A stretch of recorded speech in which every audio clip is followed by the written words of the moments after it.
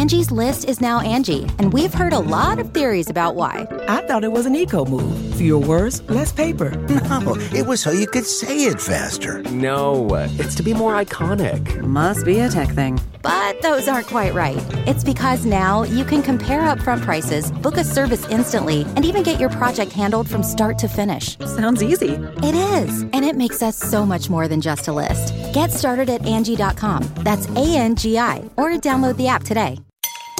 Fill her up. You're listening to the Gas Digital Network.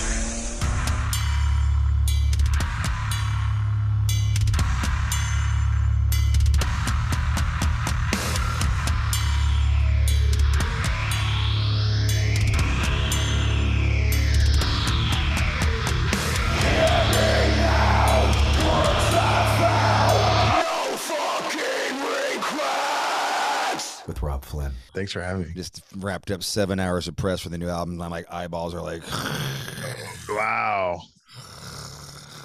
And then on to your own thing. maybe a little loopy today, but I feel like I'm here. No, that's all good. I feel it. You ready to go? It's Adam Warren, right? Yeah. Yeah. What is Adam on Earth?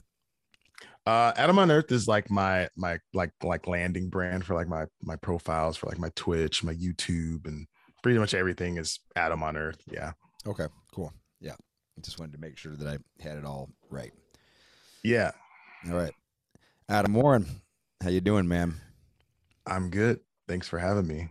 What space headquarters are we at right now? I like your This is the transition from being a video game collector for 7 years into true adulthood. So it's a condensed now stream studio. Awesome. No, I like it. This is where you do all your like vocal stuff too, right? Yeah, just right from here, right there, the streaming, everything. Dude, I gotta say, you become kind of a bit of an Instagram Reels superstar here lately. Like your fucking videos, like.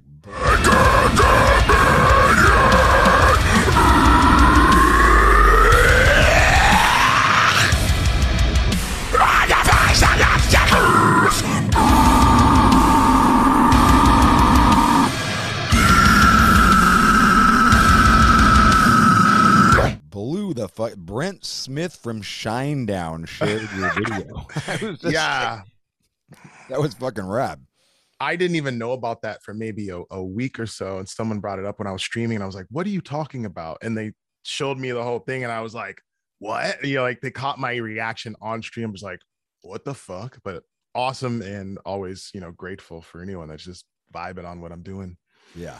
I mean, I saw your one. I'm not even sure what the song that was like over and over, zip tie, the waist. Like I was like, holy fucking shit, dude! It was fucking savagery. Oh, thanks. You'll be happy to know we're doing a song. So that was actually not. That was nothing. So my pal Logan Young, he's in a band called I the Breather. He just did that, and I just took it and collabed with him, and from that, people seemed to like it, and he's just like, we're doing it as a song, and I'm like, okay. So we're actually working on a full version of that now. Oh, rad. Awesome. Yeah. So that was just like what he just put that as a reel and you just duetted with him? Yeah, I think I saw him do it on TikTok, and I was like, this is too heavy to not have vocals on. So I just late night dug in like I usually do, and that's what came out. That's badass. Isn't that cool about something like the way things are now, like in the last year, especially with TikTok blowing up, like that you can do a collaborative post with another musician on social media? Yeah, it gives me a better days of MySpace kind of vibe, where it's just, music is now so effervescent in content creation again, and I've met so many people. It's made music way more fun than right. Yeah. Right. I mean, I've noticed you've taken I don't know if you're just coming back. I felt like you guys came back at the end of 2019, but you seem like you just coming back into like going for the social media. Like you're doing a lot of the YouTube posts now, and you're kind of like doing little 10-minute clips where you're talking to people and going, hey, this is where the band has been, and this is how I got into the band, or heavy metal or whatever it was. So it seems like you're getting going for it. Oh yeah, yeah. The pandemic and all that shut down shit really. It was a lot of learning, a lot of growing, in myself, and also realizing that the one thing that's always been there for me through all the the X's, the sadness and stuff, music. Even through all that, I took a real long break away from really diving into music and my band, and seeing that things are at least lightening up a little bit. It was like that's the only thing that's still with me, even when I tried to let it go for a little bit. So I don't think I'll ever have a moment where I'm not creating music anymore in my life. So was it over the pandemic that you stepped away from music, or before that? Yeah, we actually, so OCEANO, we were touring right before it, and I mean, it sucks to hear the stories, but we got very lucky because we were full swing. We went on a smaller thing right before the holidays, so it was a little under the radar. We just wanted to get out, and pick some bands to just do some fun shit with.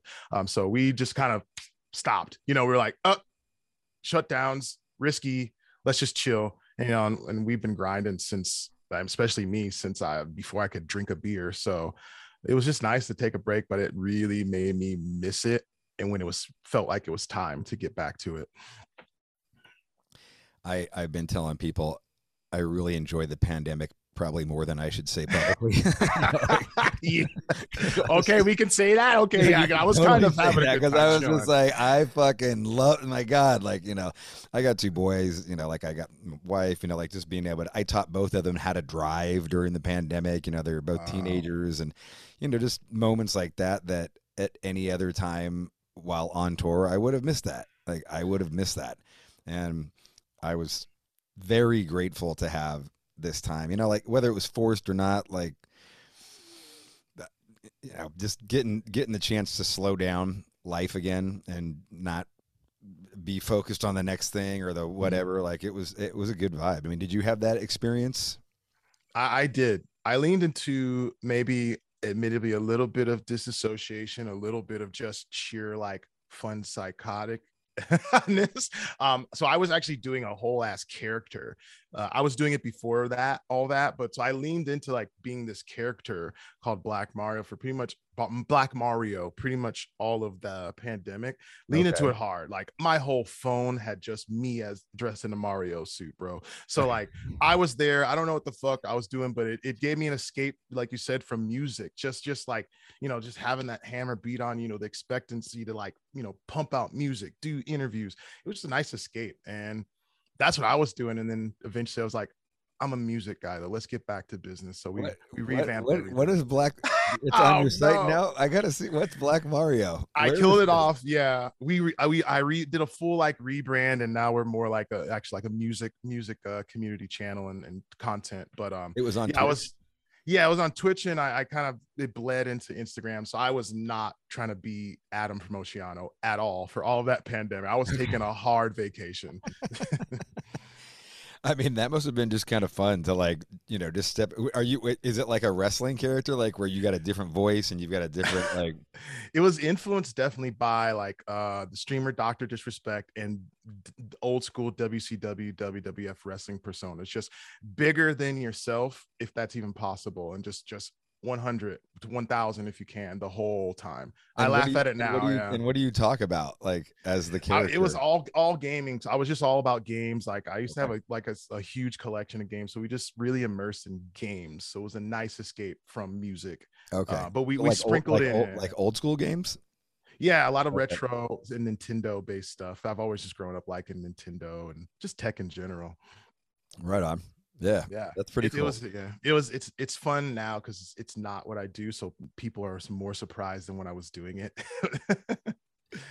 Did you gain a lot of new fans as Black Mario that are now carrying over into OCEANO? I don't know necessarily if they like the music per se, but I've definitely met a lot of people that were really surprised when it was like, I'm actually a metal musician. They're like, what? So I've definitely made a lot of friends in different areas that I think I'll be friends with for quite a bit. And I've had a few that have come and check out some of our shows that just didn't like metal. So that's always a plus, just, crossing worlds and experiencing new things. Right on. When you do your vocal takes, live. You're doing them. Are you doing them live to the duet? Like, do you have a whole chain that's connected to your phone somehow, or are you like recording the video and then you're putting it together with the duet?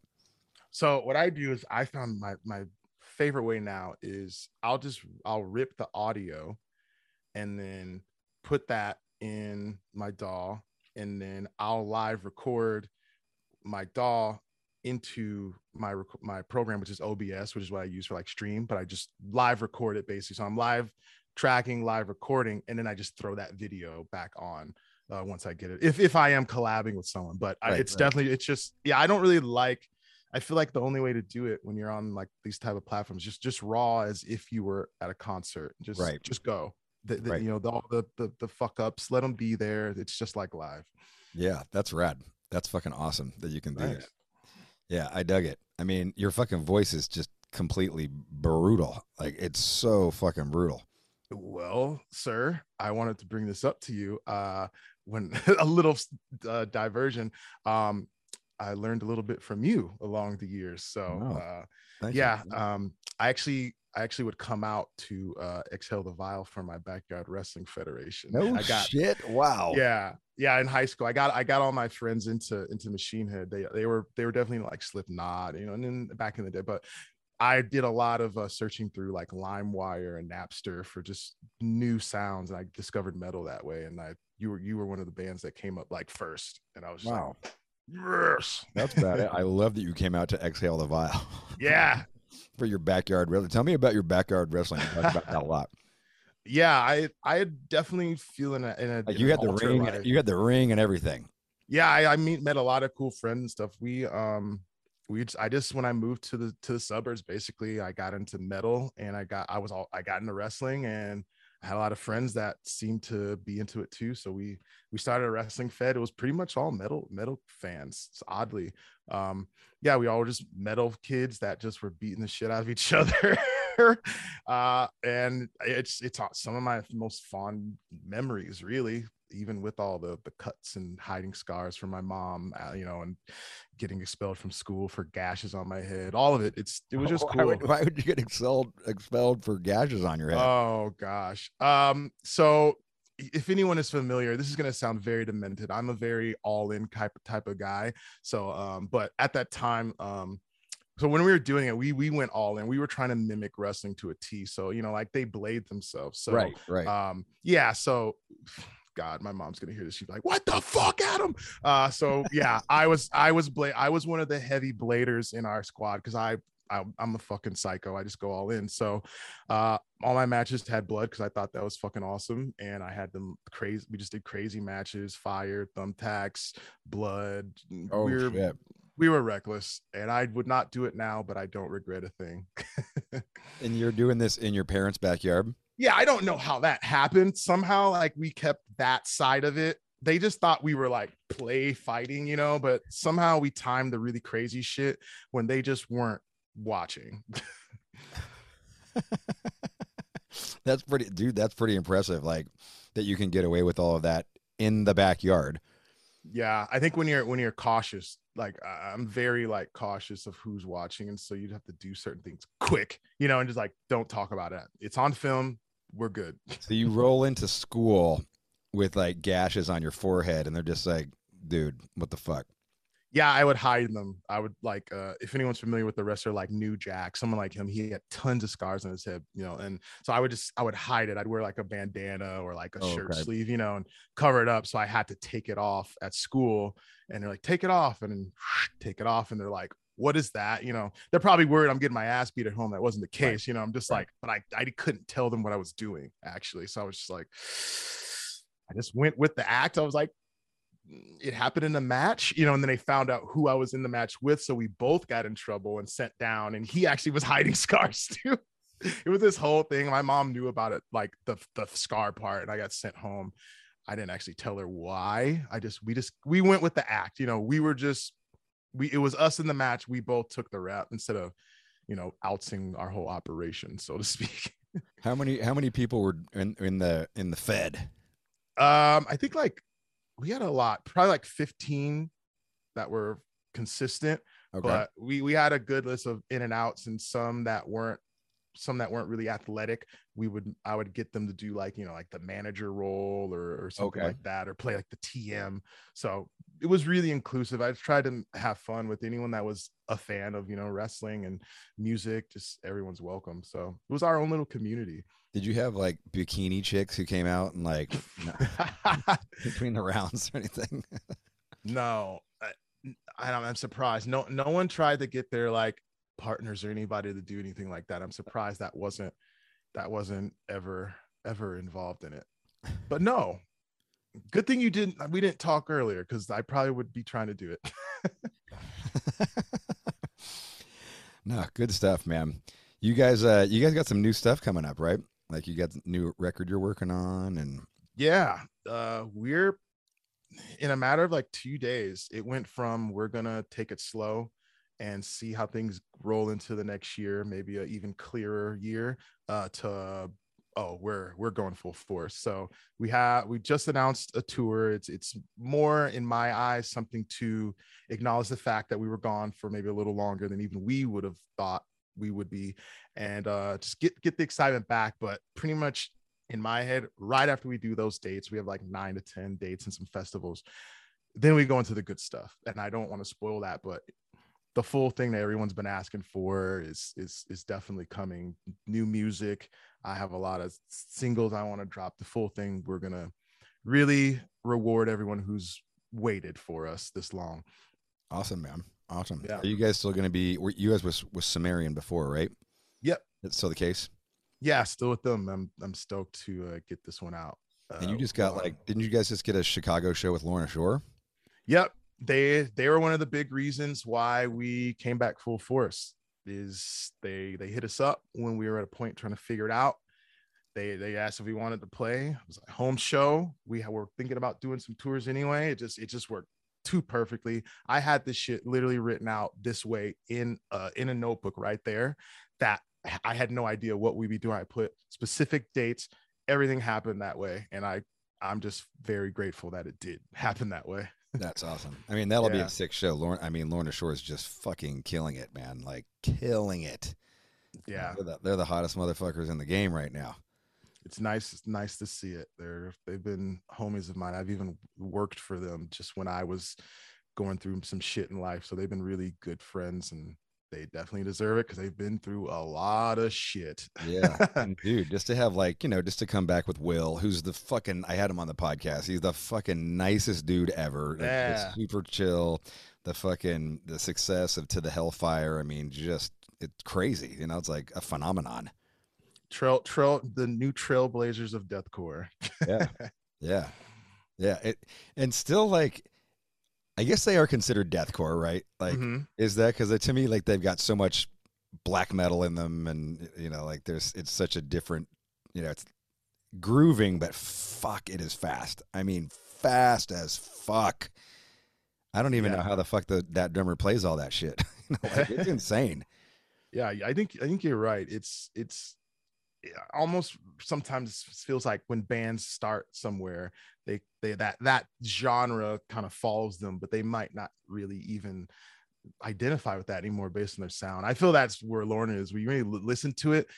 It's something else now. It has its roots there, but it's something else. Those breakdowns are deathcore for sure, but like the fucking other little melodic bits and the little classical symphony bits, like it's wild stuff. I dig it, man. Yeah, it's huge. Really cool. A huge thing for and it's kind of exciting to see a new band come out like that, and not that they're a new band, but like it seems like they're a new band, like it came out of fucking nowhere, and then it was just like bam, like that shit was in my feed like 100 times when I was like, what is going on with this fucking it's all I'm seeing is fucking Lorna Shore. Like it just exploded. Undeniable. Yeah. I wanted to talk to you. I know. The comfort of your favorite seat is now your comfy car selling command center, thanks to Carvana. It doesn't get any better than this. Your favorite seat's the best spot in the house. Make it even better by entering your license plate or VIN and getting a real offer in minutes. There really is no place like home. And speaking of home, Carvana will pick up your car from yours after you finalize your offer. Visit Carvana.com or download the app and sell your car from your comfy place. That you guys toured with Black Dahlia Murder back in the day, and the metal community's been reeling from the shocking, passing away of Trevor. And I was just wondering, like, what your experience touring with him, hanging with him, if you have any stories, like if, what Black Dahlia meant to you or anything like that. Wow. I got it. For me, it was, I just had him on the podcast like 4-5 months ago, and he was, he really opened up about his depression. He really opened up about being, he had been doing ketamine therapy, and which sounded crazy to me because I've done ketamine, back in like New York City with vision disorder. And basically, like, it's horse tranquilizer, and like I just remember being paralyzed at a bar, like I can't move. But he said that it was helping him, and I just I don't know what you thought of it or like what happened, if you guys how many times your paths crossed, but share some stories if you got some. Oh yeah. I've had a lot of people close to me die in the last leading up until touring. So one of my close friends, my stepdad and Trevor, and all influential people. So it's rad that you asked that. And so thinking about Trevor, I definitely, from I guess dealing with this already, I realized, as far as for me, I got to fucking go and do it in their honor. So along the way, it really was a saddening thing to hear about Trevor dying. That's just another homie that's on the back, and you got to do it bigger for them. So as far as Trevor, I actually was recording a cover of a Dahlia song, a short little something, and it just felt so right doing it, knowing there's a full moon. The song talks about the full moon. I actually happened to pull out my Black Dahlia zip up from the tour we did. So Trevor's a big influence for me, because the moment I heard Black Dahlia Murder, which was the first album in Hollowed, I was just like, that's got to be two guys. That's got to be two people on the mic. There's no way. I just was set. And when I realized it wasn't, I was like, that's how it's fucking done. And I was, from that moment on, after I heard Trevor's vocals, like, my biggest goal is to have range and also have two distinct sounds that if you didn't look, it could be two different people. That was always something that Trevor influenced along the way. It's been a big thing for me. His lyrics as well are amazing. I was like, in my opinion, he's just, as far as what he does, he's an amazing storyteller. And I think his attention to the craft of lyricism blended with quality vocal performance it's unmatched. It's unmatched, and it's something that I've always utilized as my goalpost for where I need to be with what I do. Yeah, hell of a front man too, right? Like, yeah, very very lovable. Like, he was a very lovable dude up there. I think he's seeing him perform and meeting him, and that band as a whole, even they make it, again, I think, okay for like the younger generation to realize, like, you can smile, you can have fun while you're at a metal show. Like, it's not all like that, this is supposed to be fun. We're supposed to interact. We're supposed to talk, engage each other. He always broke that fourth wall, I think. And that's something I've been taking notes from his approach the whole way through. Did you guys ever get completely shit-faced one night? I've definitely drank him. If you know his personality, he as far as I remember, he's always had people around him. He's a guy you wanted to hang around.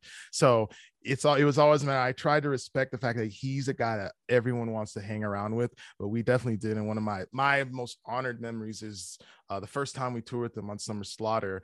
They made it a fucking, like, get them on the bus after a show. They were like, get Oceano on the bus, get them on the bus. And they couldn't get us. Well, get at them. They were like, oh, I was like, fuck, like, the Kings are asking for my presence. I must go there. And, you know what happens after that. So we hopped on the bus and raged, and the rest is history. I'm pretty sure they were like, it's okay, you can be late. Like, you're going to be late, but it's okay, because we're going to be late too, because we're partying. So let's go.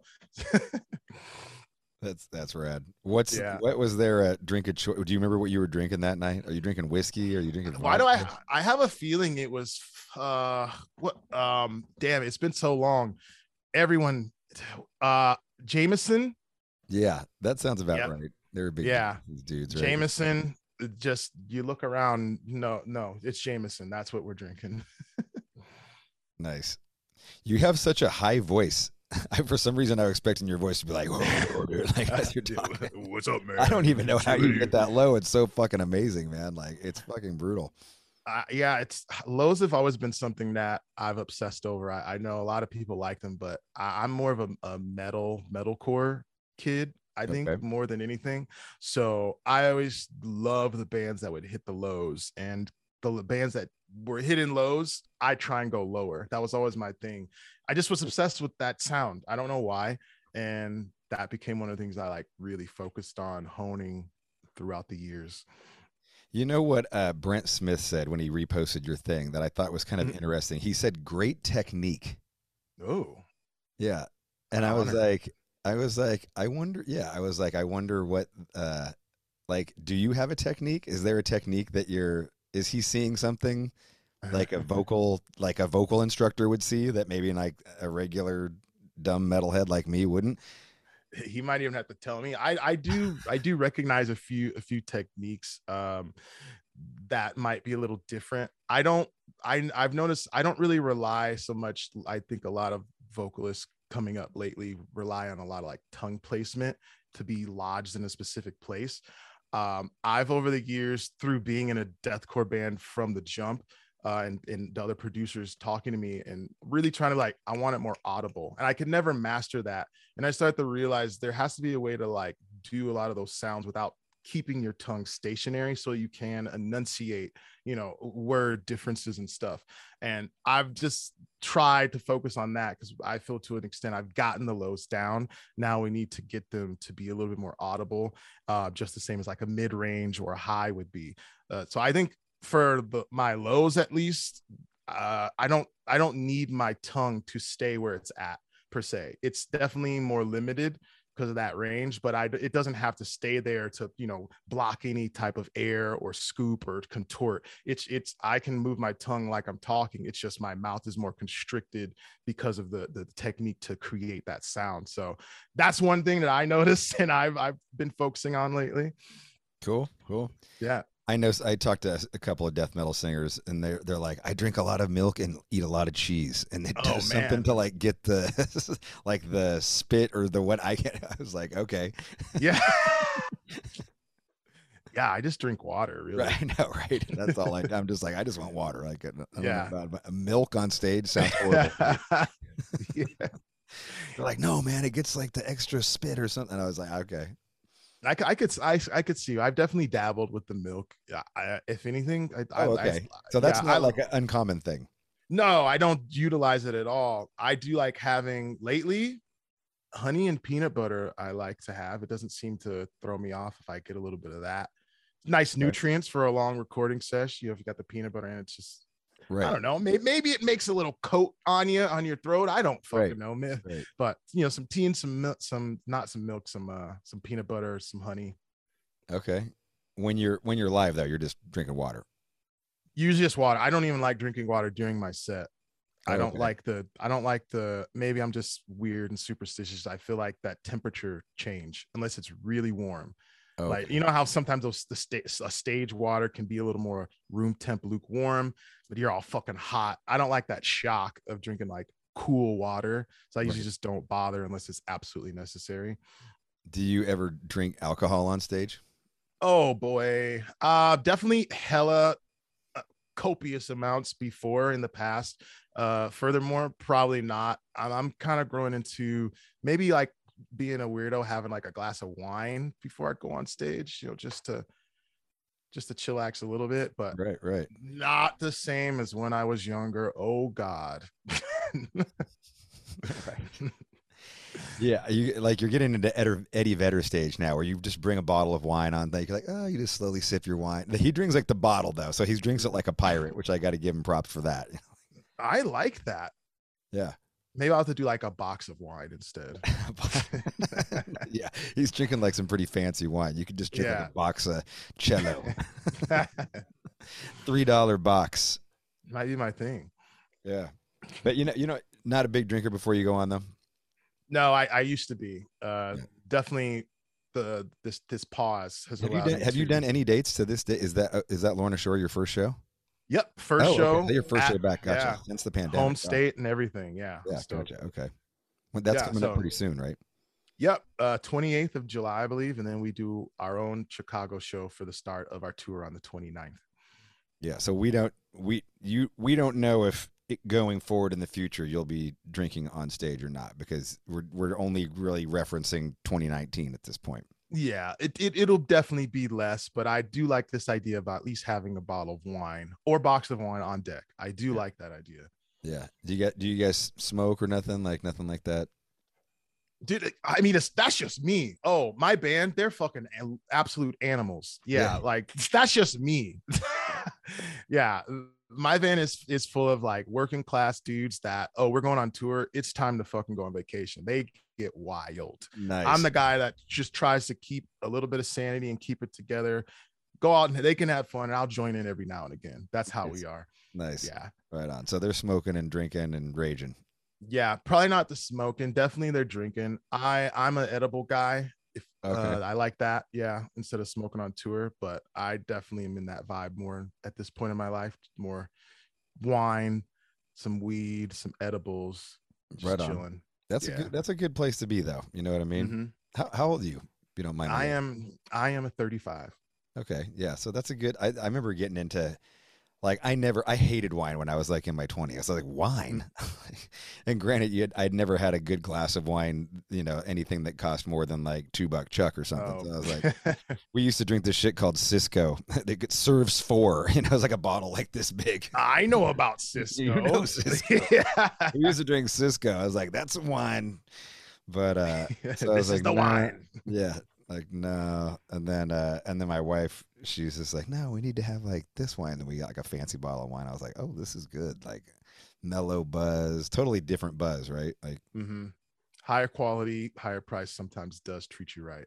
Yeah, for sure. And it's like, I don't know, for some reason I'm just more mellow, and it is almost like a weed high to me when I drink wine. It's not like, whereas like vodka or something makes me want to just rage. Run down the street naked or something, like. Yes, exactly. Yeah, I cannot tell the stories of what good troubles I've gotten into. Why can't you tell the stories? Gosh, I'm just wild. Like vodka, you just don't. Beautiful women, if they come around me and they are eyeing me, and you catch me on a fucking vodka, you'll get me to do crazy things. That's I'm just I go into like I'm like simp mode. You got your eyes on me and you're trying to hook up with me. Oh boy, just throw a leash on me, take me where you want me to go. Oh shit, I forgot I'm on tour. Vodka is wild. Yeah. Tequila's even worse. Like that good tequila, that shit's just worse. It just makes you do bad choice things. I always find that when I drink the good tequila, I end up just walking into walls. Like I'm unaware of where I just hit a fucking wall. Like what the fuck? Yeah, just delusional. Is that what it is? It kind of hits me that way. Okay. Yeah. I'm not a big whiskey fan. I actually am. Are you? Yeah. Both just the road, just a lot of touring musicians really just before tour I didn't drink at all really, and a lot of touring musicians, both bottom of the shelf and top of the shelf whiskeys seem to just be the thing that the greats wanted to drink, and I'm not gonna say no, right. So what's your first who's the first great that you toured with that you drink whiskey with? Oh my gosh, the one that just first that comes to my head, Trevor from Unearth. Okay.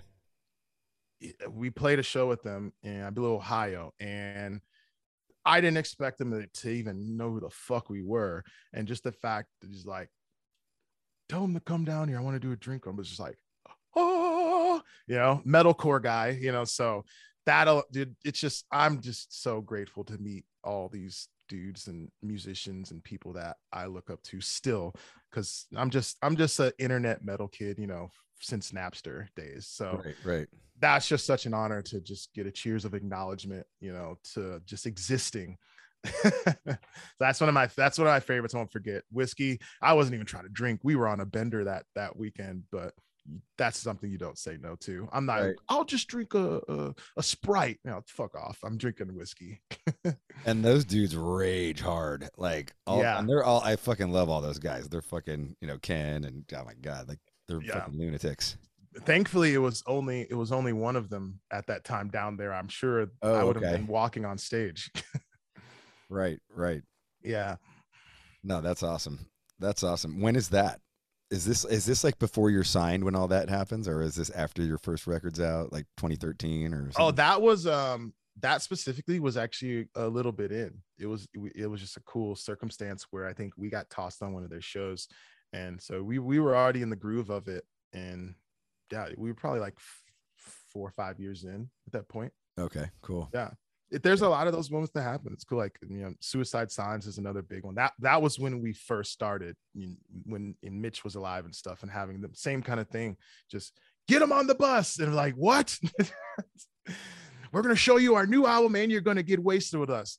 Nice. I'm in. Is Danny Kenny in the band at that point? Yeah, dude. Yes.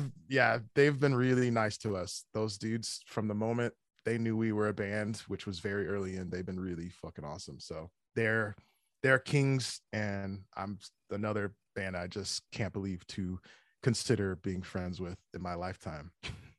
Yeah, great guys. I mean, Mitch was such a fucking phenomenal frontman. Like gold standard still, in my opinion, to this day. For if you're in a deathcore band, that's you need to watch tapes of old Suicide Silence. That's the dude you got to beat, right? Yep.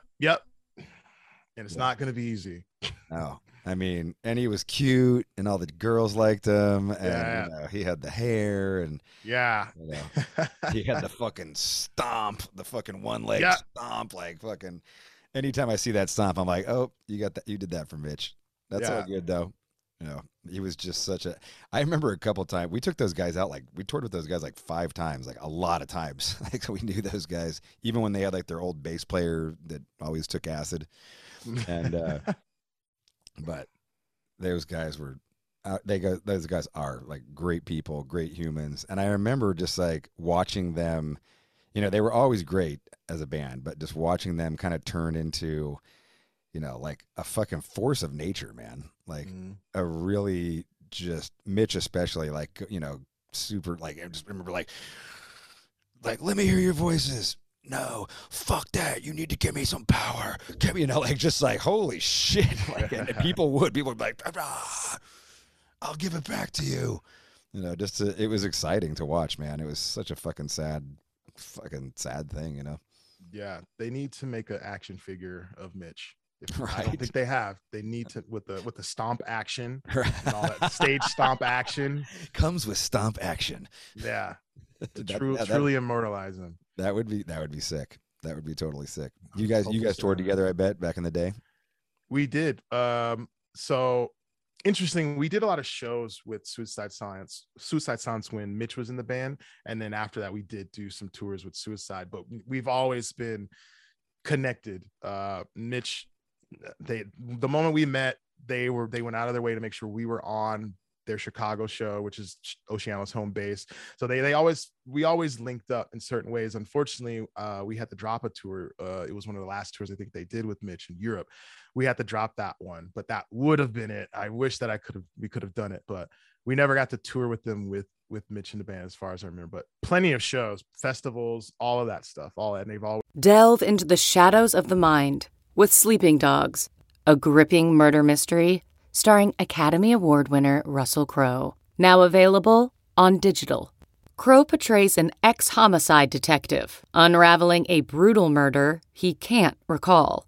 Uncovering secrets from his past, he learns a chilling truth. It's best to let sleeping dogs lie. Visit sleepingdogsmovie.com/Wondery to watch Sleeping Dogs, now on digital. That's sleepingdogsmovie.com/Wondery. always recognized us, and that's always great.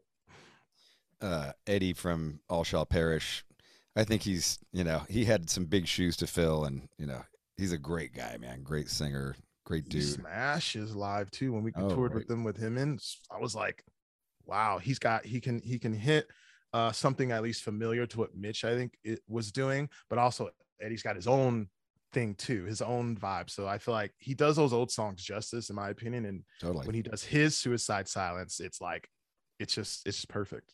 Yeah, I was friends with him from the All Shall Perish days. I love second record, man. I was just fucking crazy about it. And it's just so, like stabbing the fucking, I'm brain farting because I've done 7 hours of interviews today. So stabbing to dissimulate. I can't even remember the wording of the songs either. But, I might know what I'm talking about. But they were great, man. Such a it's cool that a lot of people still have very fond memories of All Shall Perish. No one will let it go. That no one will accept that band is gone. No one will say they're gone. And everyone's, even myself included, like, they're not gone. Just give it time. Yeah, I think that I still see Ben every once in a while. Ben Prince merch for me, so like I'll like what he's up to. Shout out to We Need Merch; they do a great job. I'm familiar with We Need Merch. Definitely, much love to them. Yeah. What take me back to growing up. You grew up in Chicago area. Is that where you grew up? Yeah, lots of the OG Chicago heads will be like, "Oceano's not from Chicago; they're from the burbs." But I am from Chicago. So my family is from Chicago, and eventually my mom moved into the burbs, and so I was bouncing in and out of like Chicago or the burbs, pretty much as I grew up. So originally from Chicago, then got into the burbs. I personally like the burbs more, and that's how I got into Oceano, was through. What part of Chicago? Like a decent part, rough part? So I lived in an area called Evergreen Park. You're frozen here for some reason. Am I frozen? Yeah. It's a good image to be frozen on, but oh gosh. Let me try and reset. Is that okay? Cool. Killer. So yeah, I grew up in Chicago. It's a town called Evergreen Park. So that's where I grew up. I guess when I got into metal, when that whole process began, moving out of Chicago, I moved to Evergreen Park, and it's right on the edge of Chicago. So that was the start of, I guess, suburban life for me. But it's very, really, I could walk. I would go to like, my haircuts would be in Chicago, basically. Right. So it's right on the border of what you consider Chicago. I'd ride my bike downtown with friends all the time and stuff. So that's where I grew up for the most of my life through high school. But before that, just bouncing all around in Chicago. I've actually lived in Georgia for a bit when I was way younger too. But originally Chicago is my home base. Were your parents together, or were you kind of going back and forth between mom and dad? Yeah. So my mom moved to Georgia after my mom and dad got a divorce. And then so I was bouncing back and forth. So I'd stay with my dad in Chicago, in areas like Hyde Park, if anyone knows that area. He lived like around like the Lake Shore and stuff. So bouncing between Georgia and Chicago for a bit, and then moving back to Chicago with my mom. And then when she remarried, that's when we got into Evergreen Park. And that's when I started all the craziness, the music, all the chaos, the metal and the backyard wrestling, the sports, all that stuff kind of started there. What was Georgia like? What part of Georgia? I don't remember the areas like off the top. I was like probably pretty somewhere between 7 and 10. Yeah, but they were right outside of Atlanta. I know that for sure. I went to like a little bit of elementary school, like probably 3 years of elementary school there. So it was right outside of Atlanta. We'd go to underground Atlanta all the time. I remember that. So we weren't far away from the city. There's things going back there now on tour that I do recognize a little bit. So I know that I wasn't too far from downtown. Do you, are you listening to music then? Are you like, what are you into? Are you into like collecting stuff, or like as a kid, like what's your vibe? What are you into? Yeah, as a kid and even now, I've always been like collecting things, and I don't know why, just always collecting things that I'm passionate about, whether it be big or small. So when I was younger and really finding myself and my personality and what I was into, music, I had a shit ton of CDs, like crazy amounts. That was a big pride of mine. It's just being well up to date on metal, especially at that time. So like even in Georgia, like you were like up on metal and stuff. Oh, in Georgia? No, I didn't listen to music at all. I just fucking went outside and ran around in the woods and fucking stole like nudie magazines from Kroger and shit with my friends and ding dong ditched and left shit on doorsteps. Like I was around like badass kids, like I was the one that was like not doing the things, but I was part of it. Okay Yeah, that's what I was doing, leaving shit bags on people's front doors. Hey, they were creative. I had to applaud them for that.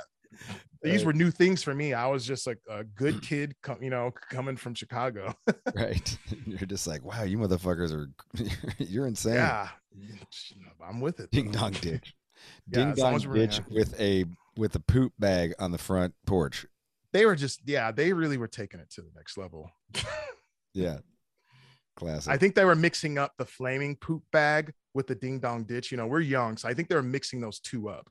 Okay. And they just blended it together. Let's leave them a surprise, not on fire because that's arson, but just ring the doorbell. No harm, no foul. Right. What kind of foul? That's hilarious. I know people don't think that's funny either, too. And I remember my dad always tells me this story. I don't remember this at all, but apparently when I was like 2 or 3 years old, I went and just took a shit on the neighbor's front porch as a 2 or 3 year old kid. I don't know why I did this. I have zero recollection of it. But my dad was like, the whole family was like, "What the fuck?" And like all super pissed. And like they're like, "Dude, what, it's fucking 3 years old. Like, give him a break." Yeah, we can't do that anymore, but I definitely would try. You can't get away with it. You could identify as 3 years old. Yeah. It's like I'm identifying as 3 years old, so like don't be mad at me. No harm. So you go back to Chicago, and then that's when you start getting into what kind of metal do you start getting into? Is this like 2000? Is this like Slipknot type of like Cold Chamber, like I don't know, Roadrunner stuff or something? Yeah, the best I can time it out was right when I got into middle school. So what's that, like 6th, 7th grade, right about there. Yep. That's when I became exposed to a lot of things at once: Slipknot, Limp Bizkit, Korn, 9 Inch Nails, Godsmack, a lot of shit, just boom, boom, boom, boom, boom. Because all these different kids, all these different people. It's my first friend group, that I made, and Slipknot stood out first. That's what initiated I like metal. And from there, my stepdad had a computer. That's when I got on like Napster, LimeWire, just finding anything I could. From there, so that's when like Killswitch, Machine Head, Hatebreed, Sepultura, on and on and on. That's where that all came from. Just getting good. And you didn't listen to any music before that, huh? No, I didn't listen to rap. I do like rap and R&B now a lot, but it was just seemed like the norm. And I've always been kind of like against the grain. Okay. So I was like, this is extreme. Like your mom didn't listen to any of that or anything? She did, yeah. My mom listened to like I guess a lot of stuff. Definitely more like R&B, when they had like a lot of the R&B like super groups, like the guy and gal like R&B groups. Right. She listened to a lot of stuff like that. So I do like that and grew up around that, and a lot of old school like Al Green with my grandma and all that stuff. So I do like it. I never found a true love for it until as I got older. But metal was like the first thing that I was like, this is my energy, just fucking intense. Yeah, that's rad. Yeah, it's funny, we kind of have a similar story in that sense, in that I didn't get into metal until about that same age as well, or even rock until that same age, because my parents were crazy into R&B, like all shit, Chaka Khan and Earth, Wind and Fire and the Commodores. And so like that's what I like. All my early musical memories are like that, like R&B funk type stuff. And then the Happy Beatles, like my dad wouldn't listen to the hippie Beatles, but he'd listen to the Happy Beatles. So it was like, I Want to Hold Your Hand, and that kind of shit. Yeah. And then like somewhere, I don't know, along the way, one of my buddies played me Sgt. Pepper's, and I was just like, what is this? I was like, this is weird and drugged out sounding, different. And it was kind of like, and that was kind of the beginning of the end. Yeah. My gateway was Green Day on the radio at my grandma's. That at least looking back, that confirmed that I liked harder music. Like I heard Dookie or that. something. It was the song, I think it was Walking Contradiction. That shit was just like always on. I don't know why. Yeah, and I heard it multiple times and I was like, I like this. Yeah. Nice. Did you ever own any Green Day records? Did you like go pick up the record at some point? I never did. I don't know what my deal was. It really was just until I got into metal where it really pushed me to get a little bit more hands-on with, immersing in music for some reason. And I guess Slipknot being that first band to see, that hit me, like being just a kid that loved cartoons, weird creative stuff, just seeing that's like, oh, that's a sick band, like they're doing something different. I'm here. Oh, so you were into cartoons and stuff. Oh yeah, I'm into anything that I think is cool, which I think a lot of people will agree is cool. Yeah, I like cartoons growing up a lot. What was your jams? All the like the old school X-Men on Fox Kids, Batman the animated series, and if you want, like, we don't count them as cartoons, but the kid shows like Power Rangers, all the obscure stuff like Big Bad Beetleborg, Street Sharks. I love Cowboys and Moo Mesa. Like I know all about that shit because lots of it actually connects to video games too. Okay. Yeah. Right on. Mm-hmm. Yeah, that's rad. So that was like what I was trying to think, like, it's at that young of an age, you had to have been into something, like. Yeah, I was into everything. I collected Beanie Babies for a bit. I collected yo-yos. I collected digital pets. Everything that I've ever gotten into, I've just fucking gone into it deeply, sometimes obsessively. It really had Pokemon cards back in the day, like right. Yeah, everything that like they wanted kids to get into, I probably got into it a little bit. And the Pokemon, I swear to God, like I didn't care about Pokemon when I was younger because I was kind of older by the time it came out. But my kids, like I could just see the genius of why Pokemon, like my kids, like they had to get them all, and they, even the song is like collect them all or catch them all or whatever it is. Yeah, gotta catch them all, Pokemon. That the moment I remember watching the VHS, it was almost like a Pokemon propaganda VHS that just got you up to date with everything. And it just, my friend was like, you got to come over, we're gonna watch this. And it was just like, dude, that shit is like dark magic or something. What they devised with that from the jump is just crazy. It really, it's fucking genius. Like it's really something like bands could model themselves. Yeah. Because the propaganda was the perfect word for it that you just said right there.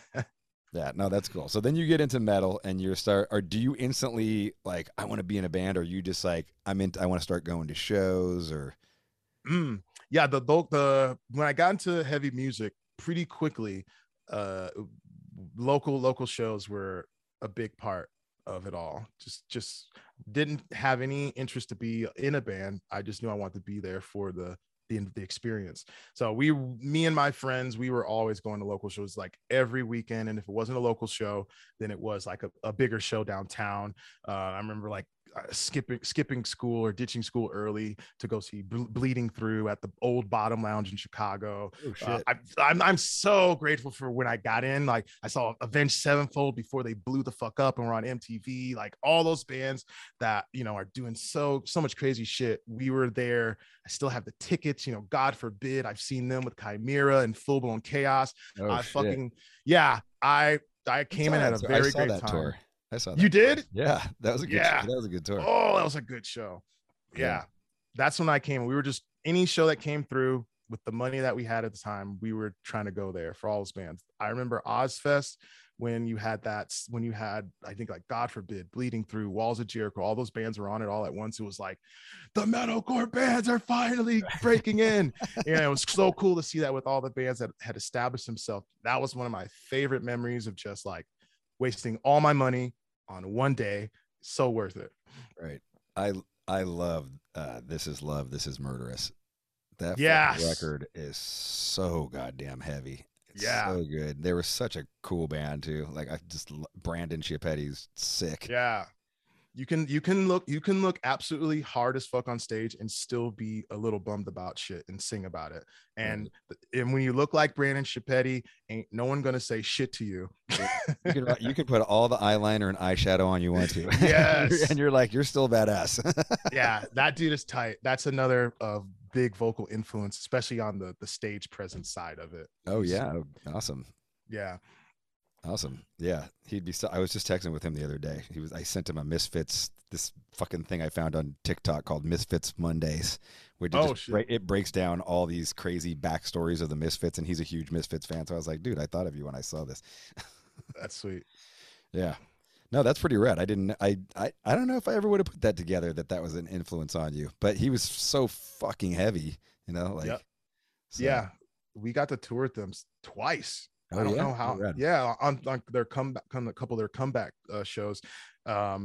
Brandon actually for a bit was like whipping my ass into shape. I was like training with him on tour, right? And that made me appreciate him, and also what like real physical trainers do to both stay fit and also take people on that journey as well. That want to. That was like the best shape I've ever been on tour for only like maybe 3 weeks of doing it. Yeah, wild. Yeah, I can see how he moves so much on stage. It's crazy. Do you have a workout routine that you do now? Before pandemic, I was just a garbage person. So no. But I do have some things I'm very eager to do, which I will integrate in the future. I'm big in the hiking now, so I very much see myself just getting out, doing a good just fucking ass kicker of a hike, and just hopping on stage and going to bed afterwards. Right on. Yeah. I know as you get a little, you know, out of your 20s and you're still torn, it's like I'm gonna go on a hike, and then I'm gonna play, and then I'm sleep. Yeah. Like I could rage, but I don't want to rage. I want to just sleep. Or if anything, can we like rage here? I'm gonna have like a blunt. I'm like hanging out the bunk, and then you guys can party, and we'll all kind of be partying our own way. Right. Tell me, when Lars Ulrich has a theory that the reason that people love the Black Album so much, or Master of Puppets so much, is that because they lost their virginity to that record. There's so many people, millions of people have lost their virginity to that record. Those records. Really? Yes, you know, because they're some of the biggest records of all time. They continue. Right. That fucking record sells like 7,000 copies a week still. It's crazy. Still, right, yeah. It's mind-boggling. What was the song or the band, or was there a movie when you lose your virginity for the first time? Or was it Silence? Honestly, it was Silence, because it was really, really awkward. Okay. It was one of those cricket moments. I probably had maybe like some Queen playing in my head, you know, super amped, sneaking out. You know, when my parents were gone, I think my step grandma, if that's a thing, she was watching me. Dude, I'm gonna get in so much trouble if my mom listens to this. Sneaking out, you know, first time, like a fucking alley cat, and it was a absolute it was no good. It was just I'm not saying that the sex was bad. I'm saying it didn't really even happen. I don't know if I really even lost my virginity. CarMax is putting peace of mind back in car shopping by putting you in the driver's seat to find a ride that's right for you. Because at CarMax, we believe you shouldn't just settle for a car. You should love your car. That's why every car we sell is CarMax certified quality, so you can be sure with upfront pricing that's the same for every customer. So don't settle. Find love at first drive and start shopping now at CarMax.com. CarMax, the way car buying should be. It was an illusion. Yeah, it was kind of just like, yeah, I think I really just tried to forget it and let's just make the next one that, and just keep pushing forward. So is the next time, is there any music playing? Yeah, probably like saxophone music. Saxophone? What saxophone music? You know, like the sexy sax man, like that. Like I'm a kid. I'm young. What's that player? Oh my God, I can't believe I'm fucking brain farting on his name. The old guy who does all the fucking. I'm thinking Kenny G. Kenny G. That's what I'm thinking of. Kenny G. Yeah. Is it exactly. Kenny G? Mm-hmm. Kenny G. You romantic. Such a romantic. Yeah. I try. Yeah. Kenny G. I don't know if I've ever gotten down to Kenny G. Maybe I should in my head. Yeah, in my head I was. In your head, you were just like, this is gonna be good. Yeah, this is gonna make the night really good. Yeah. Brent from Shinedown. He was on here, and I asked him that same question. He lost his virginity to "I Wanna Lick You Up and Down." Isn't that the best? And I was like, you put that on? He's like, fuck yeah, I put that shit on. I was like, that was a good choice. I was like, why didn't I think of that at any point in my life? Because that's the song right there. Wow. Yeah, he's a freak, huh? I know. I know. I was like, that was fuck. I think I put on like Merciful Fate or something. Oh shit. But I want to lick you up and down. I forget what the name of the song is, but everybody knows that hook. So yeah, I didn't expect that one. Right. So that's never been played at any point. No. Okay. Deftones, probably, as far as heavy stuff, I've become a fan and acceptor of. At some point, if you are a metal fan and you like sex, Deftones will probably pop up on the playlist. It probably will. Yeah. Yeah. That's some good. The chicks, like, they hear Chino's voice and they're like, yeah, he's moaning, and you're like, okay, we can see where this is gonna go. Some couples owe a lot to Chino. That's probably a lot of babies made to. It's kind of baby making music at times. I didn't get it at first, and then someone really just sat me down with it and really helped my perspective in many ways on it. And I was like, okay, I get it now. Right. Yeah. What's your introduction to Deftones? Like the first album or some of those early records? I've always been around it because a lot of metal dudes love that band, and they definitely deserve the respect and love they get. I was just coming at a weird point with my metal journey, because I was really looking for just aggressive all the time in every song. That's where I was. No singing, no nothing. And so as I eventually got opened up to more music and different styles of heavy music, that's when I started to open up more. A lot of dudes I've toured with, after a show, they want something heavy. I feel like they go to Deftones because you can get some heavy, but you can also get lighter stuff. So I was exposed to it mostly just chilling in the van, a lot of people playing it and absorbing it over time. New albums would come out and everyone would be stoked on it, playing it. So Diamond Eyes was the first one I was like, all right. Oh, I'm in. I like it. I really understood it. I was really looking for different types of heavy music too at that time. So that one really opened me up, and there's a lot of heavy fucking songs on there too. That might be my favorite Deftones record.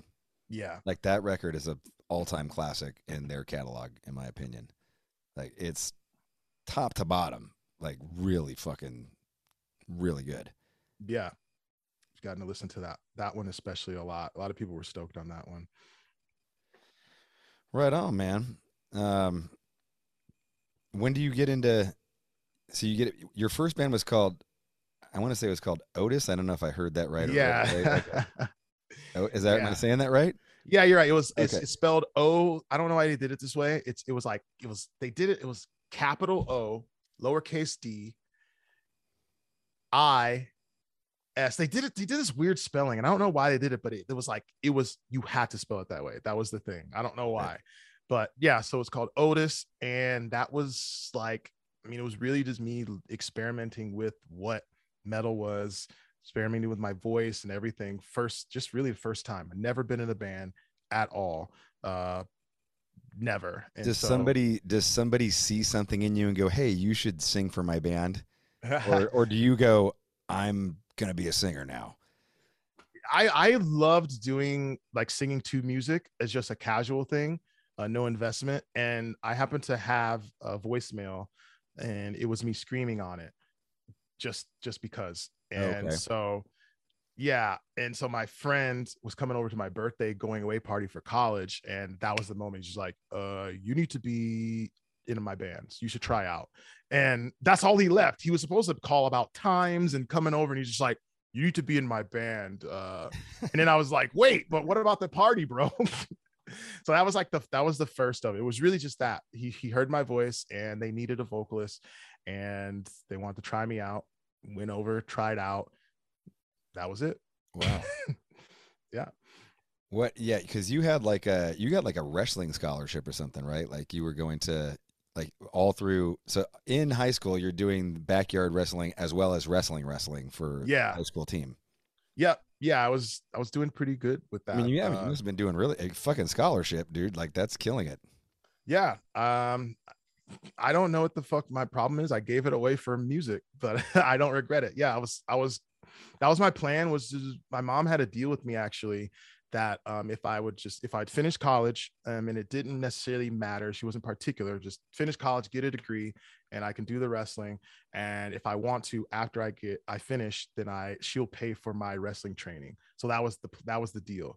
And so I actually pulled out from that deal because I just joined the band right before college, and all I wanted to do was just go back home to jam, play shows and stuff. So I was just like, it's time for something new, and I just gave it up.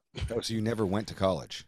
I did, okay, but I gave up wrestling. I still went for a while, but I stopped. I actually declined for the scholarship and all that stuff. I wrestled a few matches, and I was training preseason. We did a few tournaments and stuff, but I was just like, I want to do music, and I just stop. Yeah. And then your mom's furious with you, I'm sure. Like your mom is so mad at you because you got a scholarship and you're like, I'm gonna go do a death metal band or a death metal band. I never, like, you really made me think about it right now, knowing now as an adult how probably you'd look at that like, what are you doing? You had it all, but yeah, she wasn't as pissed as I would have expected. Okay. But I think she knew through all the things I have been doing in my life, if I'm obsessed with it, and that shows, I'm not going to do anything but at least work hard to get it to a point where, I'm safe, I'm comfortable, and I can survive, and keep going from there. Sky's the limit. So it was more to me a pivot than giving up something that would have been my life. It was more just a pivot into something else. You're already in Oceano at that point, or is this still in? This is still local band, Otis, and I had another band, Eyes of a Killer. That was the shift, and then after that, I don't know, crumbled, I guess. Then that's when Oceano came into the picture. So I was in a sense a free agent, already not doing college anymore, just working a job and then going to shows and making friends. And I made same kind of thing. Hey, we need a vocalist. We like what you're doing. Come try out. Same situation again with Oceano. Had you guys played shows together, Oceano and Otis or Eyes of a Killer? Yeah, I think I did get Oceano on one show. I was kind of the person to bring Oceano. They were like a Northwest Burb band. That's what I don't know, we call it, Northwest Burbs of Chicago. They were up there. I was South Side. So Oceano was doing their own thing up north, and I found out about them somehow, and I was like, all right, this is sick. And so we got them down, and we started to integrate Oceano and a lot of the northern Chicago bands into the South Side scene. And that's how we created this huge scene of people that everyone knew each other for a long time because of that. Just getting some of those North bands to come down, and they hooked us up with shows to come up. And then I joined Oceano, being like a South Side scene kid. That was when it all just kind of blended. It was really cool, really cool. When you play your first show, do you have funny memories of it? Like, does it just go by in a blur? Are you like totally nervous? Do you forget all your lyrics? Do you have any of those like first show experiences, like where you're not, First show with Oceano is with Otis. Oh gosh, the first show of my local ever. First oh ever yeah. Show. Yeah, I was super nervous for that because people knew me. I was a kid going to shows in the pits and stuff. So that was even scarier because it's like, oh boy, if I really blow this, then they're gonna let me know, or they're just gonna walk out. Because this is just a coffee house, really. They could just go and get a glass of water and it wouldn't look like anything. Right. So I was very, very nervous, but thankfully, it was nice to come and start it off with a band that didn't take themselves really seriously at all. you know, so we were serious musicians, but as far as the band's presence and what we were doing on stage, we didn't take ourselves seriously. So I was probably the most serious person on stage when I joined the band. Okay. But everyone played, you know, everyone played great. We had a drummer that was in like a grindcore thrash band. So, you know, we had good musicians across the board from different styles. So, but very lighthearted entry into live performance for me. OCEANO, though, OCEANO's already been going and had another singer, right? At that point? Yeah. When you join. Yeah. They had their bassist. They were in like a transition period of, they had a drummer and a vocalist, but it was almost like they were just shifting things. So they moved their bassist to vocals, wasn't working out. And at the time, our guitarist, Jeremy, we just were talking and friends, and he asked me to try out because they wanted to, I guess, get someone who could handle it better and do what they wanted, which is surely was going more into that like death metal influence of stuff, because they weren't really OCEANO was, no matter what anyone thinks, no offense to the old guys if they're listening, OCEANO was not a serious band until I think the point when Jeremy, the OG member, got myself, another dude, Andy. Eventually we changed drummers. You know, when we released our first album, that was like the first go of OCEANO being like, we're serious. You know, we were doing regional tours before the album came out. We were taking it very seriously at that point. So it was a lot of rebuilding when I joined the band. Okay. Yeah. I mean, those must have been good times, you know, like you're doing your first tours, your first, you know, craziness. And I'm sure you're playing to 50 people on some nights, and maybe other shows are like 200 or 300 people. And you're like, this is the best shit ever. Either way, I still very much try my best to always remember and appreciate the big and the small shows, because some of the best shows, one of my favorite shows is the fact we play like 5 people, and that's including girlfriends and the bands. So it's mostly bands and girlfriends, and we got paid in a case of PBR. The venue, the promoter ditched out because the show did that bad, and I was still grateful because at least we got beer to make the sting hurt a little less. And you know, sometimes, man, if those 50 people are up for it, like it can be like one of the best shows you've ever played. Yeah. Like if they're just out of their minds, like it don't matter. Like it's still fun. Yeah. You know, or you can play to 5,000 people that literally just stare at you for the entire time, and it fucking sucks. Because there's nothing to get from them.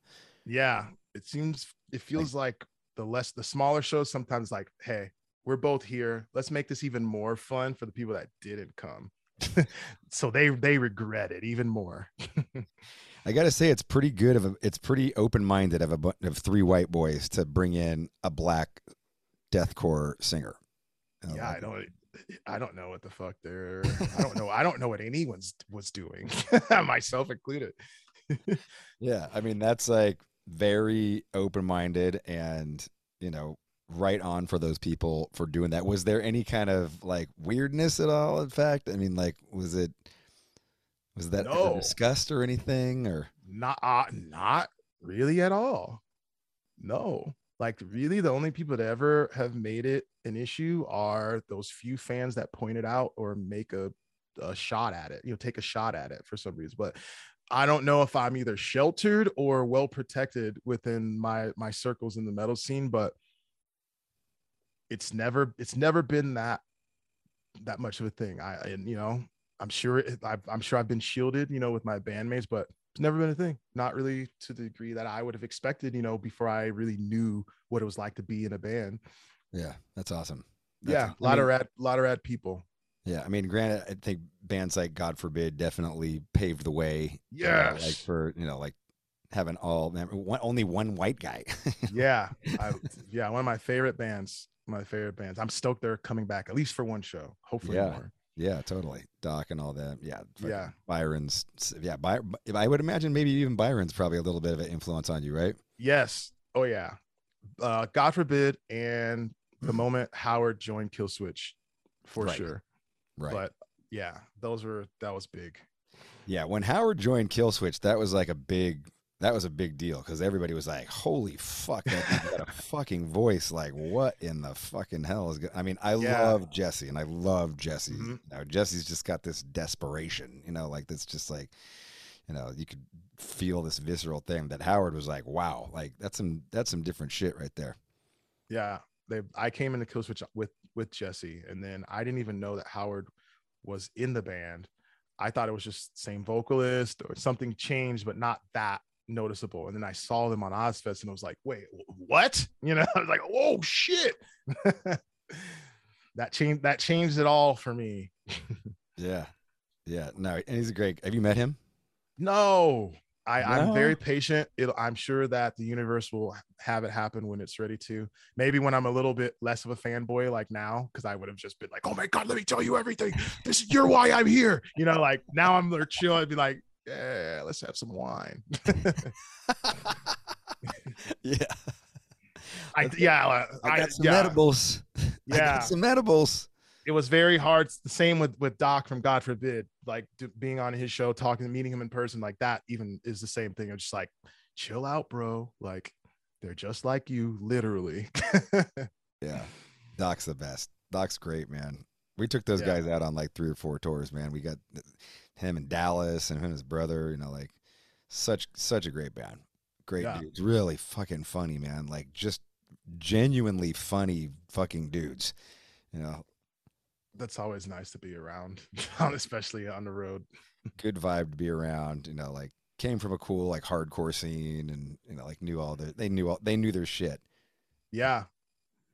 I remember I've seen some before I got to see them. I remember finding God Forbid videos from like shows of them in like Jersey and stuff on LimeWire, and that's how deep me and my friends used to go with shit. And like that's bootlegs. Like just random videos from live shows and shit, and just chaos. I love to hear that. I love to hear that you got into all that stuff, you know, like when I first got into thrash, like that was very much the same way. Like I had a friend who was a tape trader, so we had like, you know, bootlegs and fucking demos and imports from all over the world, and we just dug into it, man. Like just went so deep into. I had Rain in Blood. Oh, I lost you again. Oops, sorry. There you go. I had Rain in Blood 3 months before it came out. Still had the hi-hat count at the beginning of every song. Oh, really? Like, yeah. Like we had a little connection of just getting shit. And it was cool. I mean, to like hear songs on a bootleg before it ever got put out on a record, months before maybe, you know. Yeah. And then it went into video, and then it was like we were watching videos of this kind of shit, you know. So it's fun to be a part of that journey when you starting out with a band from the early days and just seeing them mature and grow and change and stuff. Right.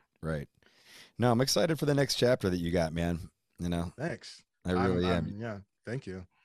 I think you got, you know, Sumerian, I think will do a great job. You got Charlie doing press for you, which is amazing. So yes, already killing it.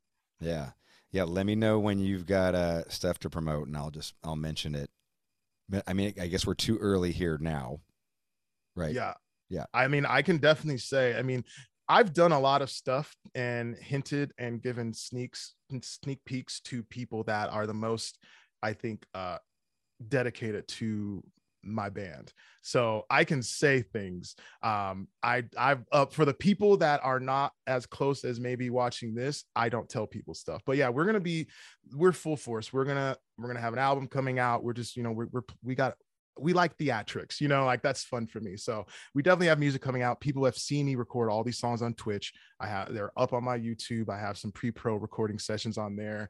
Yeah, I was watching some of that earlier. That's cool. So we're doing all that. We're coming back full force. I love that you're just kind of freestyling, like, you know, not even like words. You're just like that. I'm just trying to get like a pattern or a cadence or whatever. Yeah. Oh, killer. I learned that I took that from I was doing some stuff at studios with like mainstream producers and stuff. And I like that, working with them to create vocals, whether it's singing, screaming, whatever. A lot of times they would just try and come up with patterns first. And I've seen a lot of rappers do that too, where they want to come up with the patterns first. And when I started doing that, it just worked for me. I very much like really zesty, tasty patterns. And so I feel the words are the easier part because I've always like written poetry and shit. So the words are the easy part. The patterns are harder for me and takes more time. So I've started doing it reverse and it's worked really well. Awesome. Well, dude, best of luck with everything, man. Thank you. It's been awesome talking to you. I've had a blast. And I can't wait to see more of your absolutely crushing Instagram reels come into my feed and just fucking rip my face off. I'm definitely going to keep it up. That's for sure. So I mean, it seems like it's working, right? Like it's kind of like reconnecting in a way that maybe you even couldn't have, 3-4 years ago. Yeah, I definitely agree. I was very, very happy. Just keep it to myself, doing my own thing. And I realized above anything, anything I can do to help and support my band and get the word out is always great. And I've always been that part in my band. So this is like the new era of that. Rad. Well, ladies and gentlemen, there you have it. Adam Warren from the mighty OCEANO here on No Fucking Regrets. No fucking regrets. With Robb Flynn. That's hard.